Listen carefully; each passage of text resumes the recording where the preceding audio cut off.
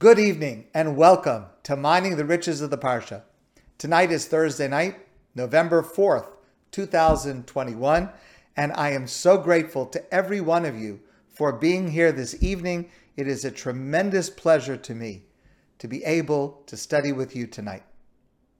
The first piece that I'd like to share with you is based on part of an important letter written by the Rav Yosef Soloveitchik, in 1972. Now, it deals in part, generally, with some of the themes of Bereshis, the book of Genesis, but it also addresses another critical topic that I feel we must address now, and that is, in March 2020, there was a rupture between synagogues and Jews. It was necessary to protect health due to COVID.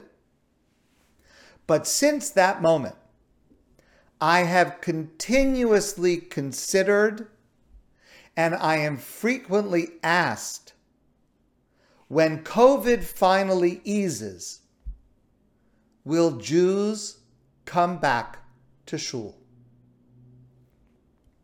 Now, after thinking about this for over a year and a half and discussing it with many, many others here and in other places, my answer is, I don't know. Certainly there is a core, those who are attending shul now, who have tried to attend this entire time through difficulty and limitations and inconvenience, for whom prayer is a priority. May they be blessed, and may they increase, and may they deserve reward for their tremendous effort.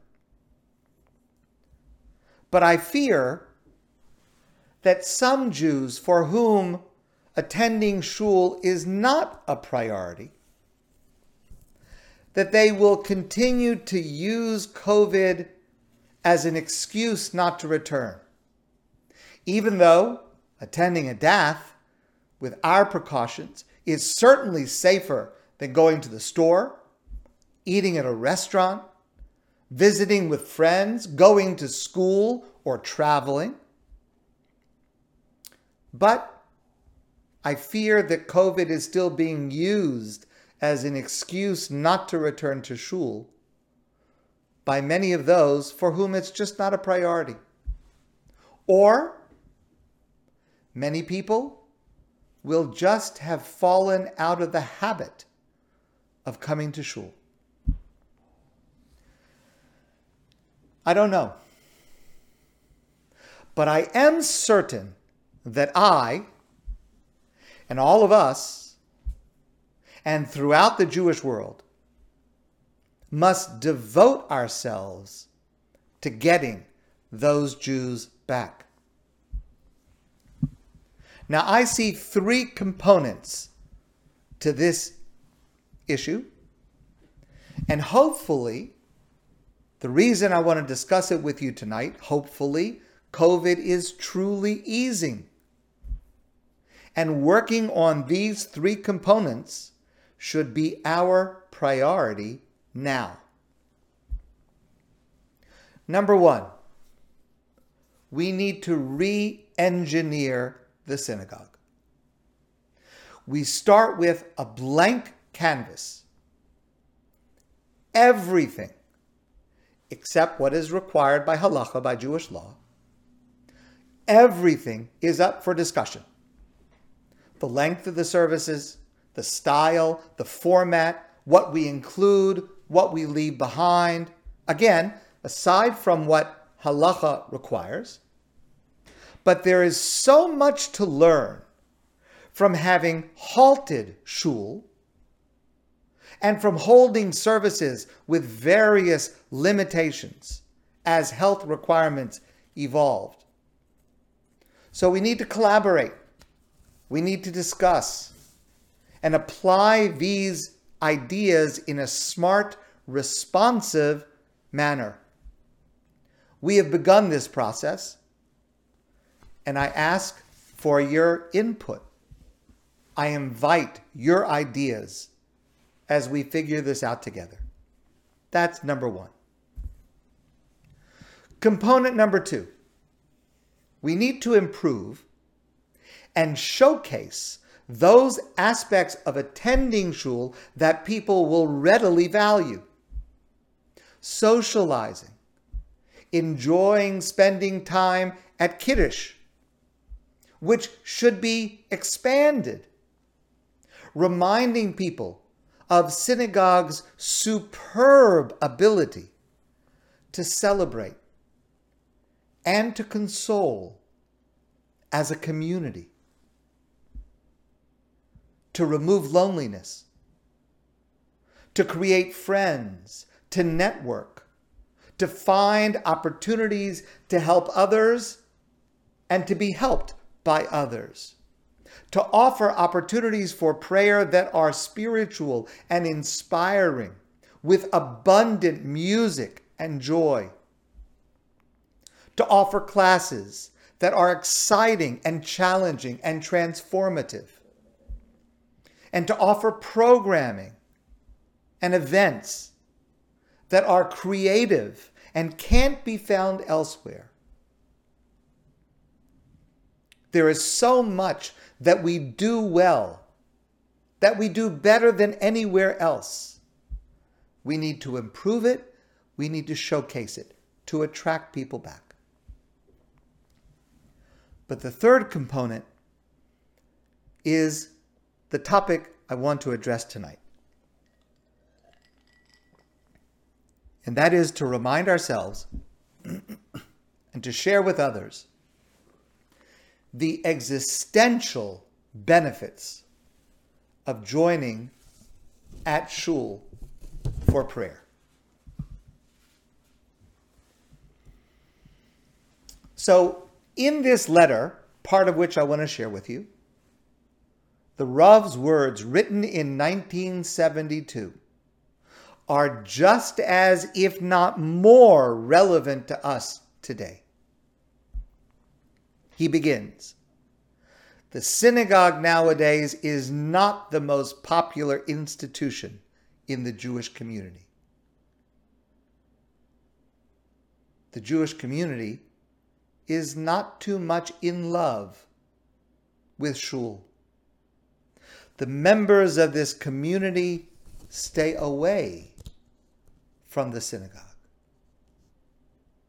So it's the Rav's goal in this letter, and it's our goal, to change that through a deeper understanding of the synagogue as an idea, not just as an institution, as a vision.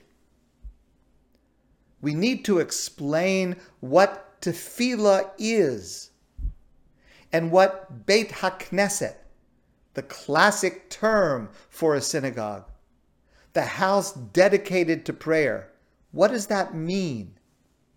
And how deeply rooted these ideas are in our philosophy of man and his destiny.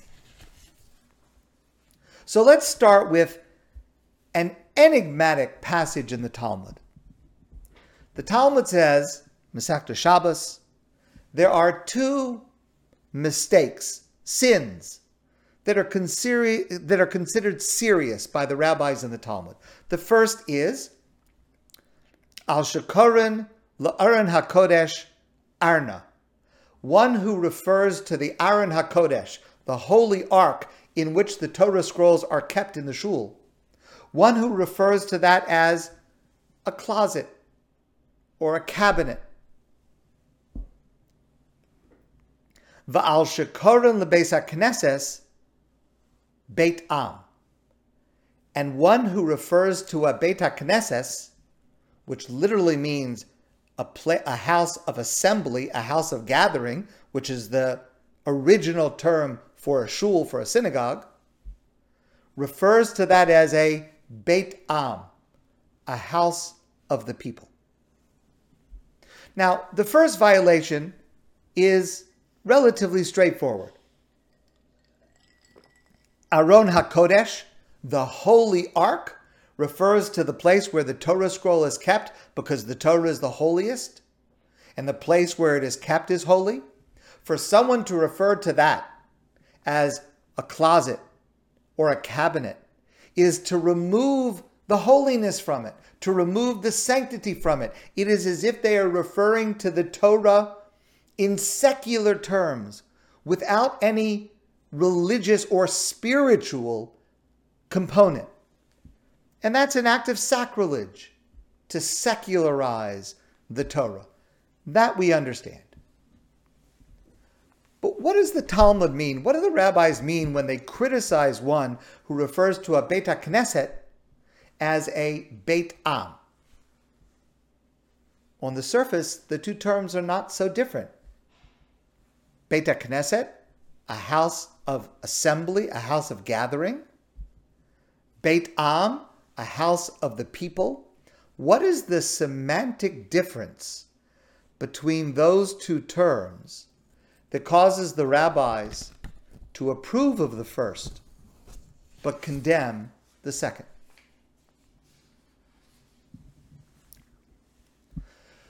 The book of Bereshis, the Torah, the book of Genesis, begins with creation, culminating with the creation of man. And man, Adam and Eve, Adam and Chava, are placed in Gan Eden, the Garden of Eden.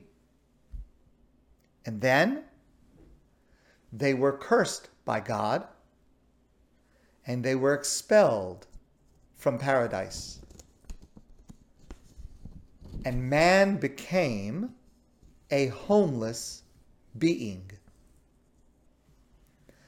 Writes the Rav, exiled man or homeless man must pray.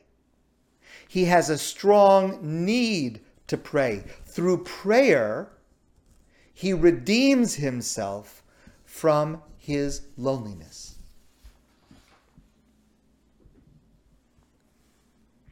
To pray means to return home. In explaining this, the Rav asks, why does Jewish law require a synagogue to begin with? Why isn't it sufficient just to pray anywhere, in a field, at home? And yes, of course, a person can pray anywhere. But why does Jewish law show a preference that a person should try to pray in a synagogue? And by the way, that's not only when praying together with a minyan. Even if a person is praying by themselves, it is still preferable, according to Jewish law, to pray in a synagogue. Why? It's not because of the physical structure. There are some shuls that are more beautiful, some shuls that are less beautiful, but the structure of the building does not interest Jewish law. Yes, you want to make it nice, but there is no aspect of Jewish law that applies to the building itself. But the Rav explains the word bayit, or bait, same word, has a double connotation. It means house, which is a physical structure that has walls and a floor and a ceiling. But bayit, or base, also means home. And we make a mistake when we translate Beit HaKnesset as the house of prayer. That's not true, because there's no need for a house of prayer. I can pray to God anywhere. Beit HaKnesset is not a house of prayer, but a home of prayer. Prayer is coming home. The home of man the home of homeless man, that alleviates the status of homelessness.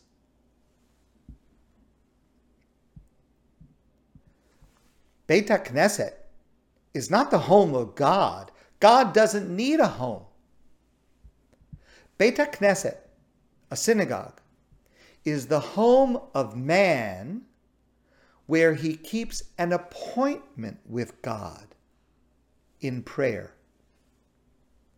God comes to that home in order to keep his appointment with man.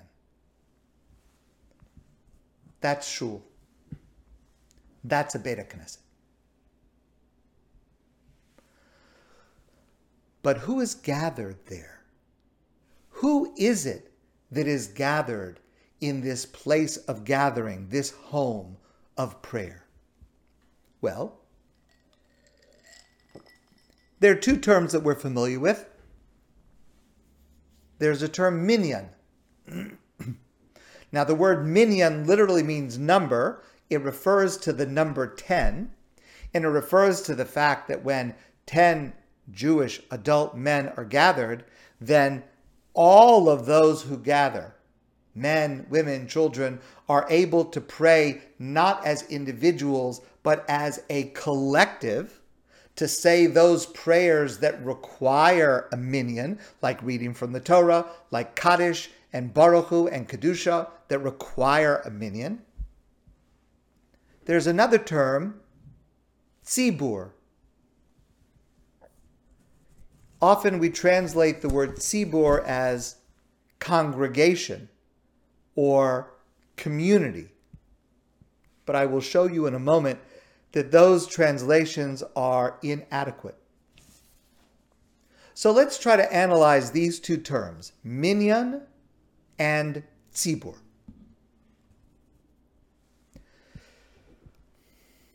Are they the same? Now, in common usage, we use them interchangeably. We say we're going to daven with a minyan as opposed to davening alone. We say we're going to daven tefillah b'tzibur, the tzibur prayers. But the truth is, the two terms are not the same, and the difference is crucial. It's subtle, but it's crucial. To understand the term tzibur, let's draw from where it is originally used concerning karbanos, the sacrifices. Remember, we've discussed this before, the sacrifice, our prayers were instituted on the model of the karbanos, the offerings, the sacrifices. And just like with sacrifices, there was a karban yachid, an offering brought by an individual, and a karban tzibur, an offering brought by the tzibur. What does that mean?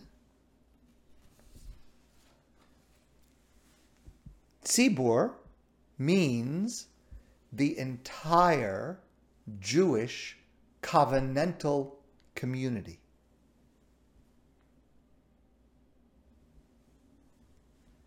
Tzibur refers not to the 10 or 15 or 100 or 500 people who are in the room.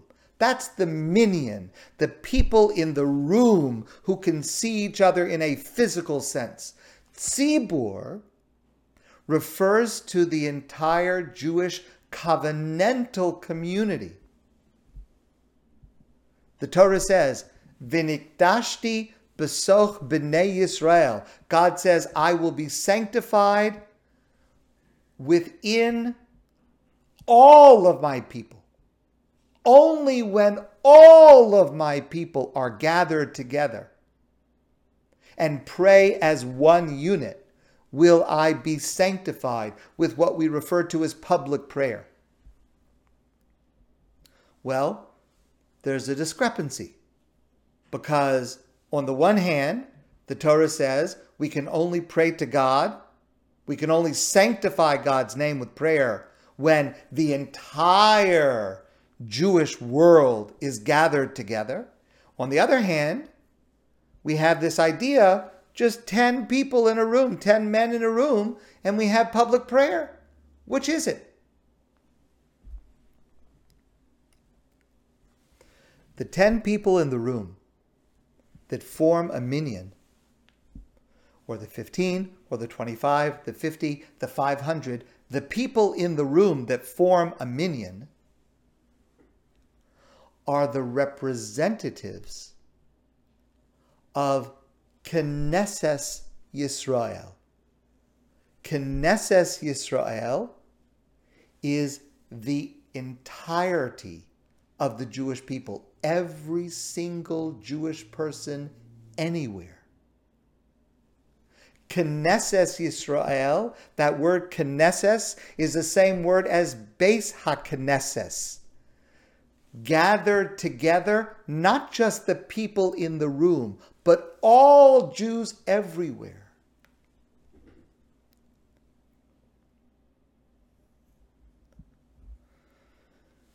When there is a minyan in the room, that minyan somehow is more than just the individuals in the room. It is actually a conglomeration of an entire people. And not just the 15 million or so Jews who are alive today, but Knesset Yisrael, what is gathered in the Beit HaKnesses, includes every Jew who has ever lived.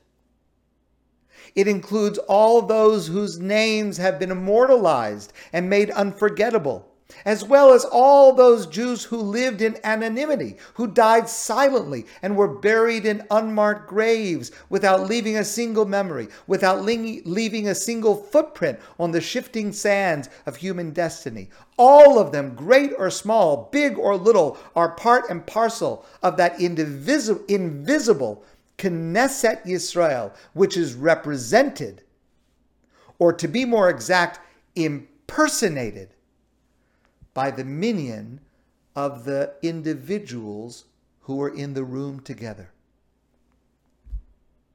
But that's not all. The Rav continues.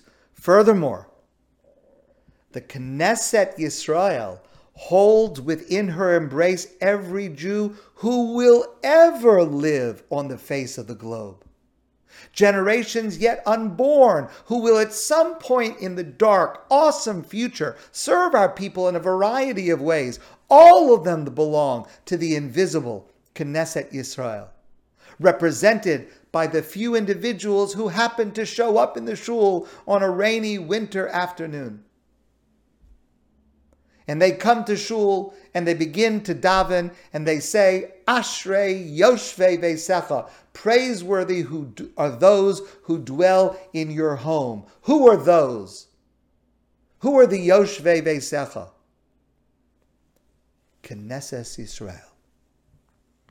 Every Jew in the world who is living, who has lived, who will live, is incorporated and represented when a minyan gathers in shul. That's what is represented by our Beit HaKnesses, the gathering of Knesset Yisrael.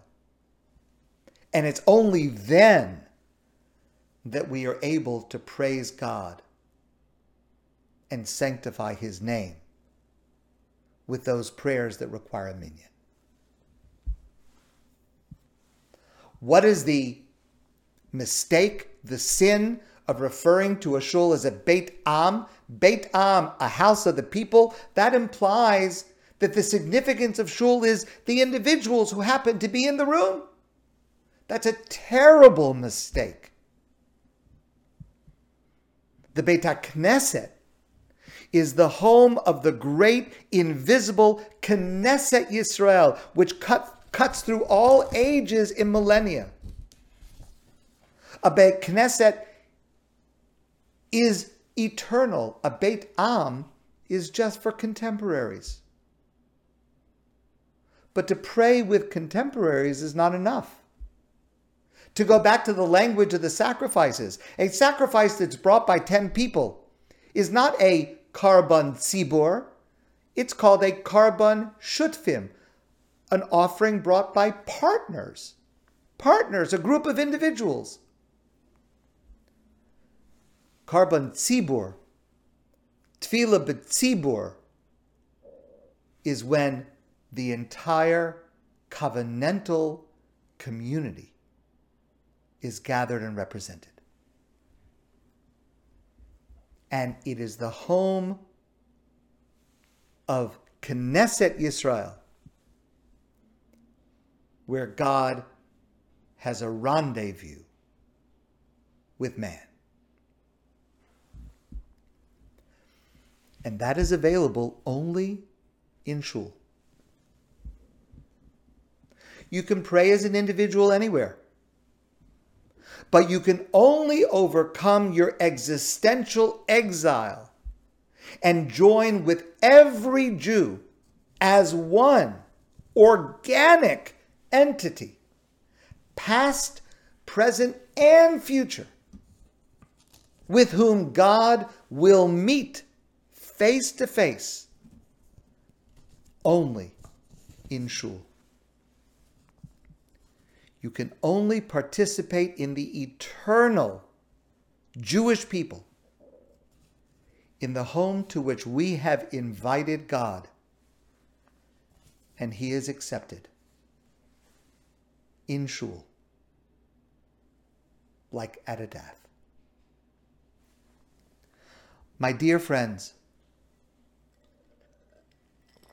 this is what awaits you. If you have not done so already, it's time to come home. It's time to come back to shul. If you are seriously immunocompromised, or you are just staying at home, I respect that. But when the precautions that we are taking at a dath are stronger than the stores you go to, and the restaurants you visit, and the social gatherings you attend, it's time to come back to shul, to our Beit HaKnesset, our home of prayer at which God is waiting to meet us, all of us, together.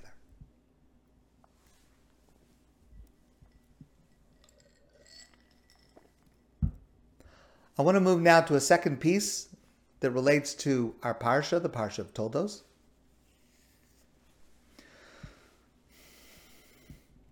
So at the beginning of our parsha, we learn that Yitzchak and Rivka give birth to twin boys, Esav and Yaakov.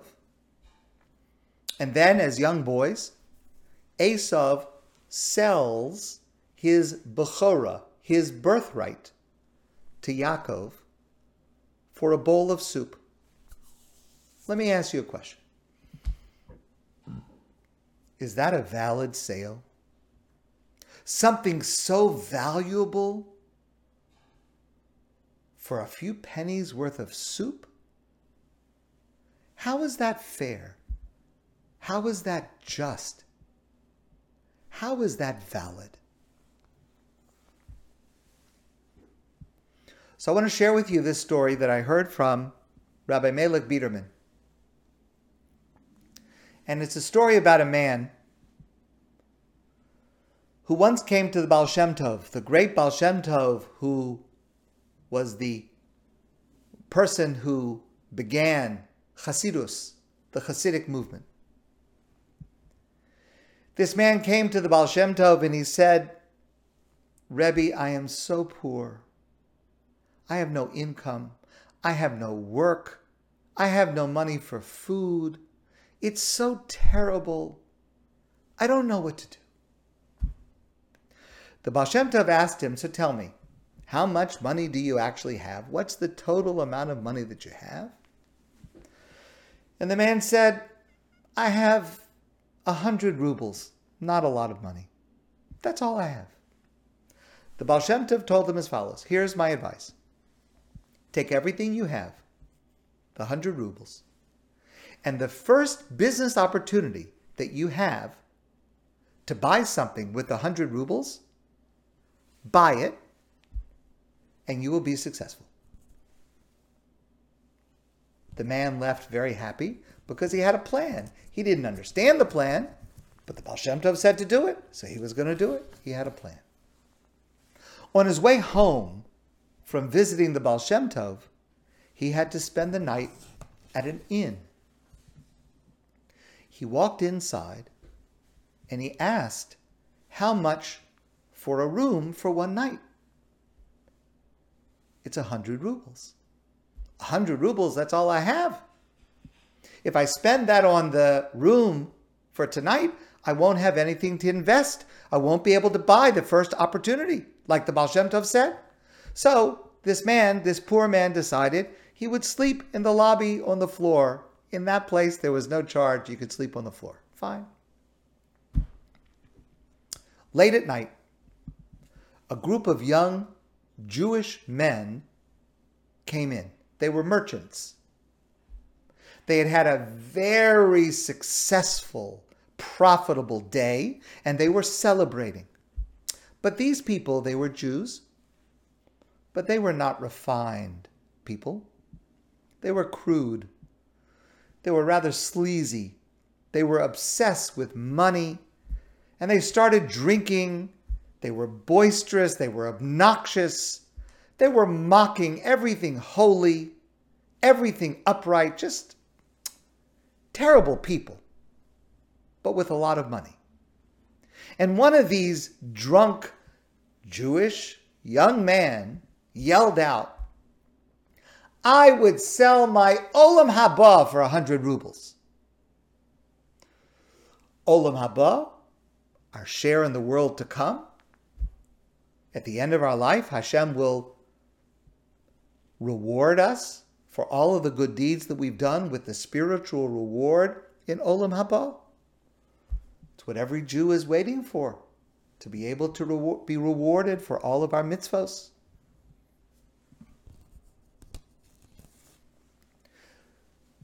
The poor Jew, lying in the corner, heard these words, and he immediately sat up. Because, remember, he was told by the Baal Shem Tov to purchase the first thing that he could for 100 rubles. So he went over to this young man, and he said, I have 100 rubles. I would like to buy your Olam Haba. You just said you're willing to sell it for 100 rubles. I have 100 rubles. I want to buy it. The man says, sure, yeah, sure, fine. Give me the 100 rubles and the Olam Haba, it's all yours. The poor man said, fine, okay, but no. I want a document with signatures, with witnesses. I want a valid sale. Guy says, sure, who cares? Whatever you want. So they wrote out a document. It was signed with witnesses, done, sold. And this poor man had fulfilled what the Baal Shem Tov told him. First, investment opportunity, 100 rubles, finished. He did it. He's done. The Baal Shem Tov promised it would work. Don't know how it's going to work, but the Baal Shem Tov promised. The next day, the young man, the merchant, went home. And he told his wife about all of his business success on his trip, all the money he made. And then he said, and I even managed to get an additional 100 rubles from some fool. All I had to do was sell my Olam Haba. His wife was shocked. What? You sold your Olam Haba, your share in the world to come, you sold it?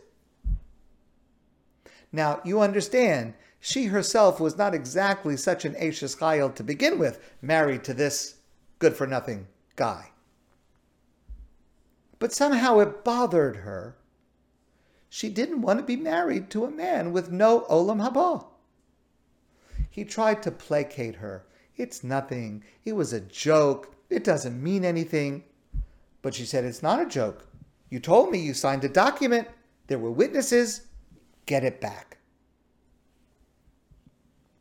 Either you get it back, or I want a divorce. That's it. Those are your only two choices. Because I will not be married to someone who has no share in olam haba. He realized he had no choice because he wanted to save his marriage. So he went to find this poor Jew and get back his olam haba. When he finally found the poor man, who was now penniless because he had spent his last 100 rubles buying the olam haba, the poor man refused to sell it back to him. I'm a buyer. I'm not a seller. I don't sell olam haba. I bought it, fair and square. You sold it. That's it. The young man says, listen, I'll give you double. I'll give you 200 rubles. Forget it. I'll give you 1,000 rubles. Are you not listening to me? There's nothing to discuss. I'm not selling at all. Finally, the young man says to him, hold on just a second. Look at me closely. You know, I know, I'm no tzaddik. How much do you think my olam haba is actually worth? The poor man looked him up and down, and he stared into his eyes, and he said to him, $250,000 and not a penny less.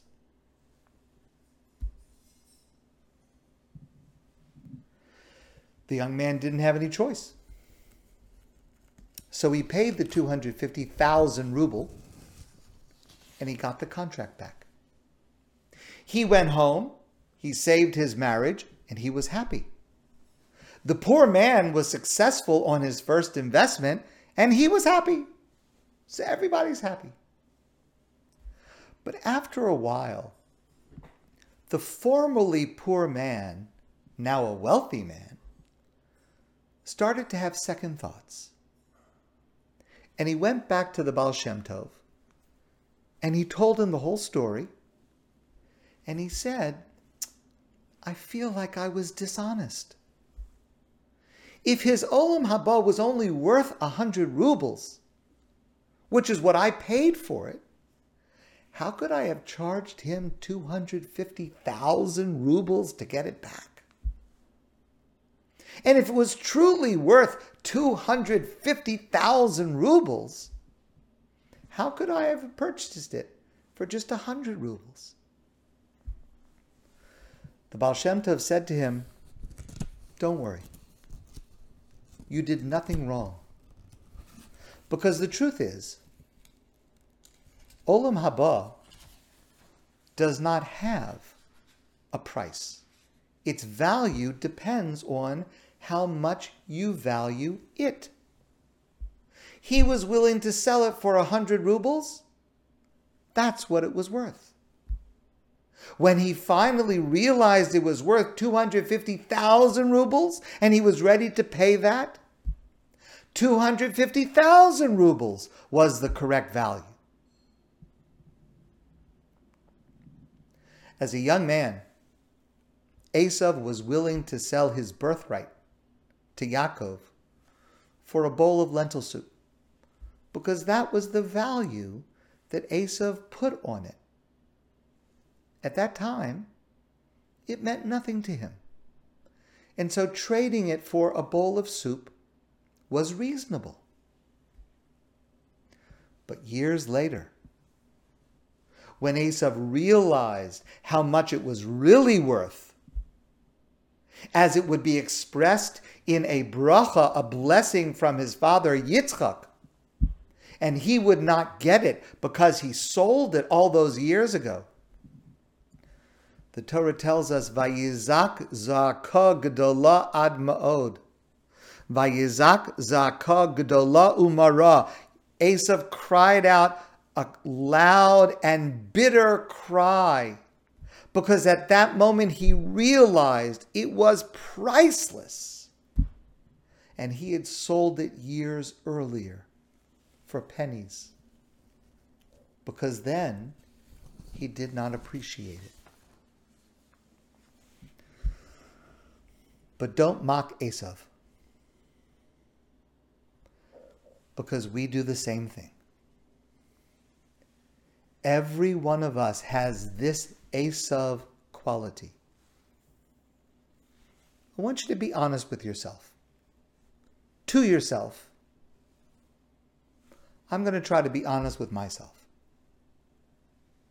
In how many areas of life can I say about myself, I wish I understood earlier, when I was younger, the value of, and then fill in the blank for yourself. I wish I appreciated earlier, when I was younger, the value of. My list is quite long. I don't know about yours. How I would have lived differently if I would have realized then what I understand now. Every one of us is an Esav. The Chavetz Chaim, Rabbi Yisrael Meir Kagan of Radin, the great Torah leader of the early 1900s, he used to say, life is like a postcard. You start out writing a postcard in large letters. It takes up a lot of space, but very quickly you realize you're running out of room. And so you furiously write smaller and smaller, trying to fit in all you need to express. Life is like a postcard. The feat, of course, is to realize the true value at the beginning, when you can appreciate it and benefit from it and make it part of your life. But if we don't, we too, like Esav, will live with regret. Vayizak za'aka gedola umara. And we too will ultimately let out a bitter cry for not having appreciated what is priceless. But there's still hope. Remember the famous proverb, the best time to plant a tree is 20 years ago. The second best time is today. So take your list of regrets and start working on it now. This is the second best time to do it. I want to share one last piece with you.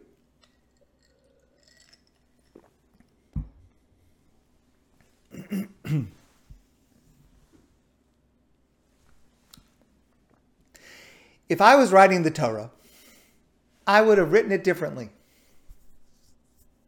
I would have included in the narrative how wicked Yishmael was. Yishmael, the son of Abraham and Hagar. He tried to kill his baby half-brother Yitzchak. He was violent. He was evil. Of course, Abraham had to expel him from his home, as we read in the Torah a couple of weeks ago.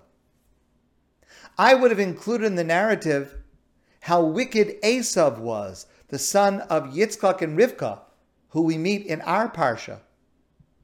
He pretended to be pious to fool his father. He committed murder. He denied God.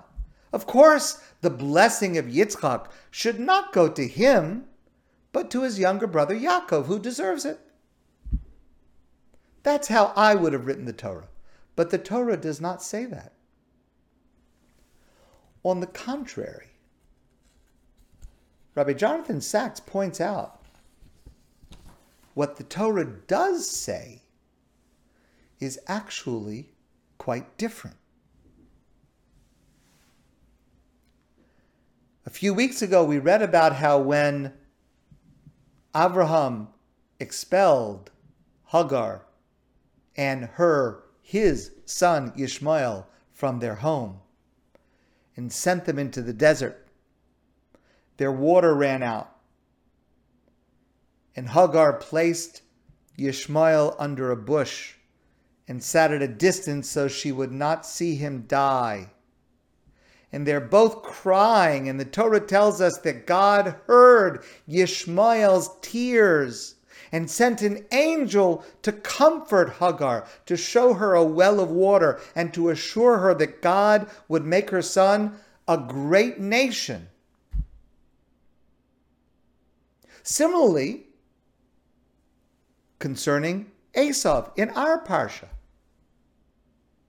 the emotional climax of our parsha, part of which I just quoted to you a moment ago, when Esav finally realizes that the blessing that his father Yitzchak had intended to give him was actually stolen by his brother Yaakov, and there is no blessing left for him. Yitzchak trembled with a great trembling because he realized that he had been fooled. And when Esav heard his father's words, he cried a bitter, loud cry and said, "Bless me too, my father." These two passages are among the most powerful descriptions of emotion in the entire Torah. And they're precisely the opposite of what we would expect. So why cause us, through the text of the Torah, to feel their pain, to force us to empathize with them, and then have the narrative of the Torah choose Yitzchak over Yishmael, choose Esav over Yaakov? Why isn't the text simply transparent and straightforward and point out to us how wicked Yishmael was? That's why he was rejected. How wicked Esav was? That's why he was rejected. Why does the narrative of the Torah in the text itself portray those two people so sensitively, with such emotion?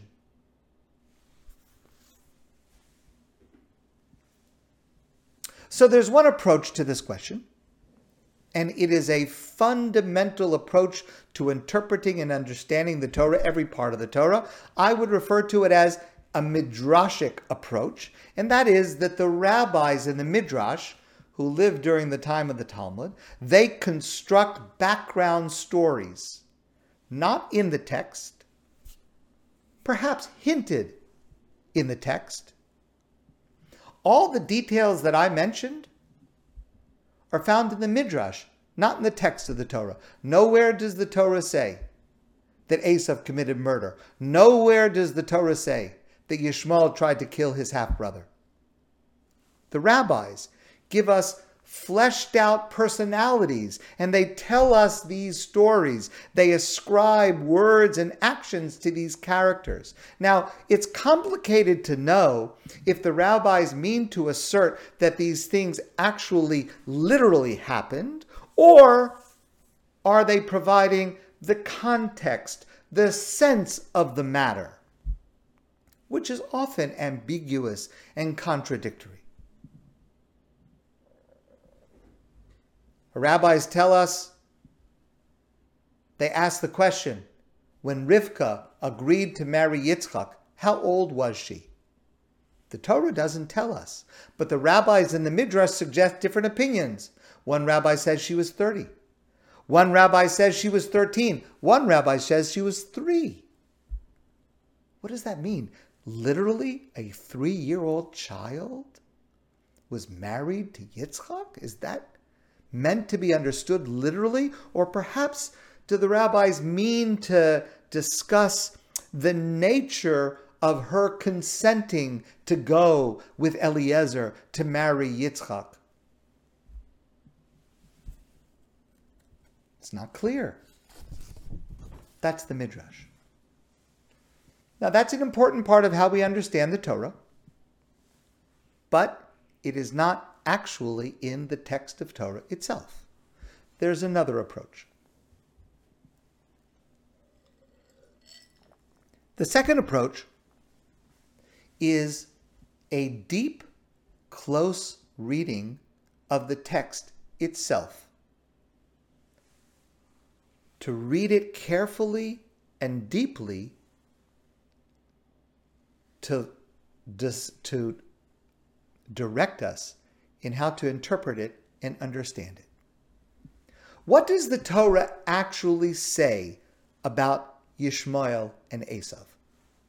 Within the text itself, for neither Yishmael nor Esav do we see anything evil or wicked that would be a reason for why their brother was chosen instead of them. What do we see in the text? Yishmael, in the text of the Torah, is described as a wild man, an aggressive archer. Esav is described as physical, a man of the field. Both of them strong, unafraid, rooted in the physical, mundane world. As opposed to Yitzchak and Yaakov, who are described as meditative, scholarly, spiritual. The choosing of Yitzchak over Yishmael and Yaakov over Esav is one of the most fundamental lessons of Judaism, according to Rabbi Sacks. And that is, there is more to this world than what we see and taste and feel. The earth is connected to heaven. The physical has a counterpart in the spiritual. That's the meaning of Yaakov's dream that we'll learn about later in the Torah, of a ladder that is rooted on the ground and reaches to the heavens, with the angels ascending and descending. There's a connection between the two. Now, I don't understand why Rivka needed to deceive her husband Yitzchak. But Rivka did understand that Yaakov needed the blessing of physical plenty, which is what Yitzchak blessed him with. V'yitin l'chahu Elokim mital hashamayim emishmani haaretz.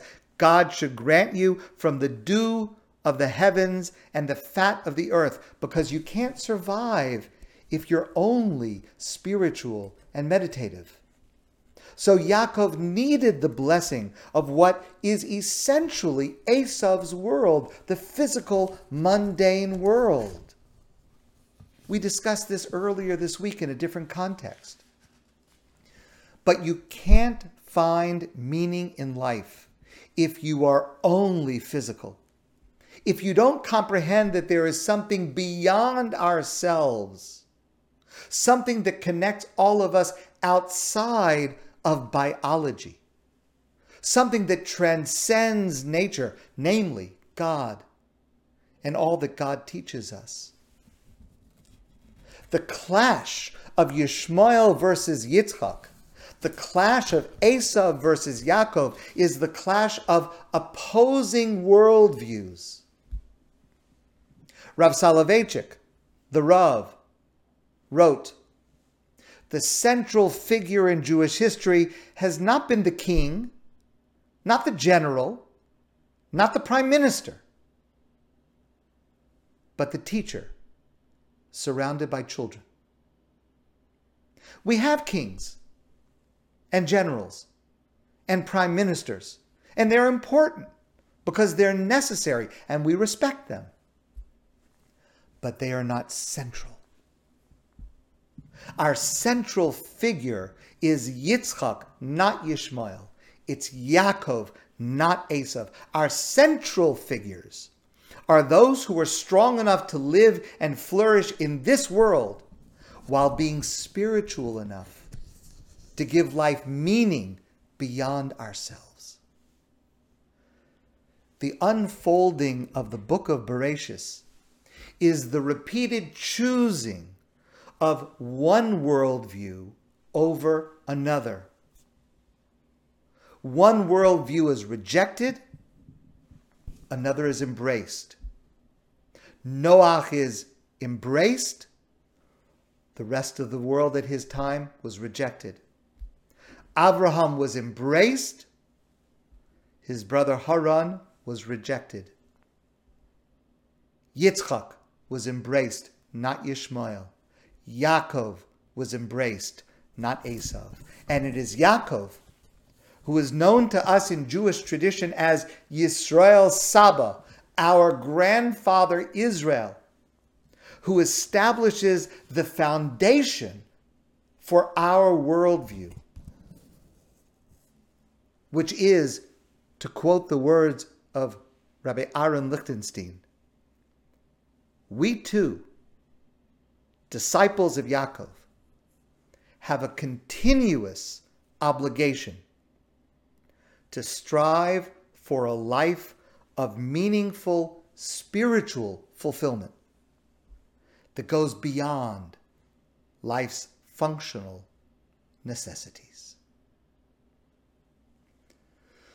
My friends, I want to wish you a beautiful evening and a great Shabbos. And I look forward to seeing all of you soon in person.